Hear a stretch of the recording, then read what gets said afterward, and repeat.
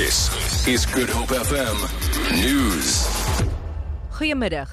Die ANC se woordvoerder Zizi Kodwa het mediaberigte ontken dat die skorsing van die Wes-Kaapse voorsitter van die ANC Marius Fransman opgehef is.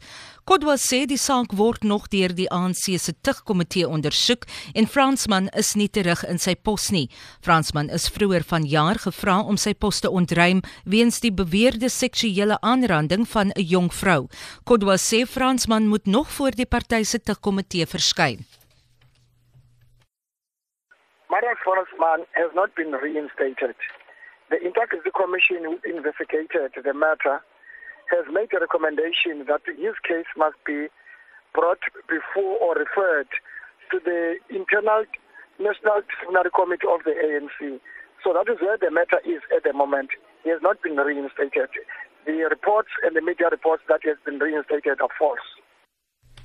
Solidariteit se regsverteenwoordiger Steven Badlinde het in die Johannesburgse Arbeidshof aangevoer dat die SAIK se besluit om 4 joernaliste af te dank ongrondwetlik is.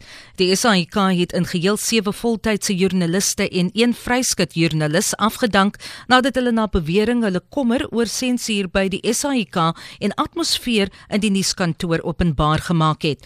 Badlinde sê werkers kan nie goedsmoed afgedank word omdat hulle nie met die bestuur saamstem nie.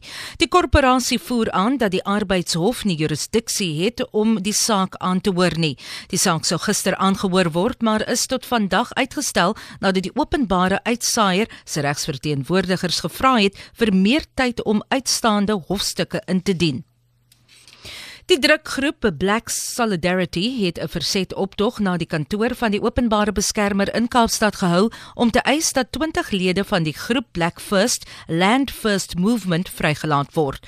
Hulle is verlede week in Pretoria in hegtenis geneem nadat hulle die openbare beskermer se kantoor beset het.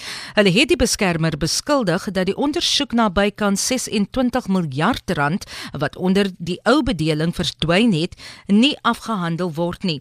'n Woordvoerder van die drukgroep, Skorsing, sê die beskermer het in die ondersoek nie dieselfde ywer getoon as met die ondersoek in die Nkandla nie. Skorsing sê hulle het 'n lys van eise aan die beskermer se kantoor oorhandig. Die Indiese weermag is op soek na 'n vlugmagvliegtuig met 29 mense aan boord wat oor die baai van Bengali vermis geraak het. 'n Woordvoerder van die Indiese lugmag sê hulle het kontak met die Antonov 32 vliegtuig verloor kort nadat dit opgestyg het by 'n basis in die suidelike van stad Shanghai. Die vliegtuig was onderweg na die vlootbasis in Port Blair met militêre personeel aan boord. Die vlug was veronderstel om 3 ure te duur.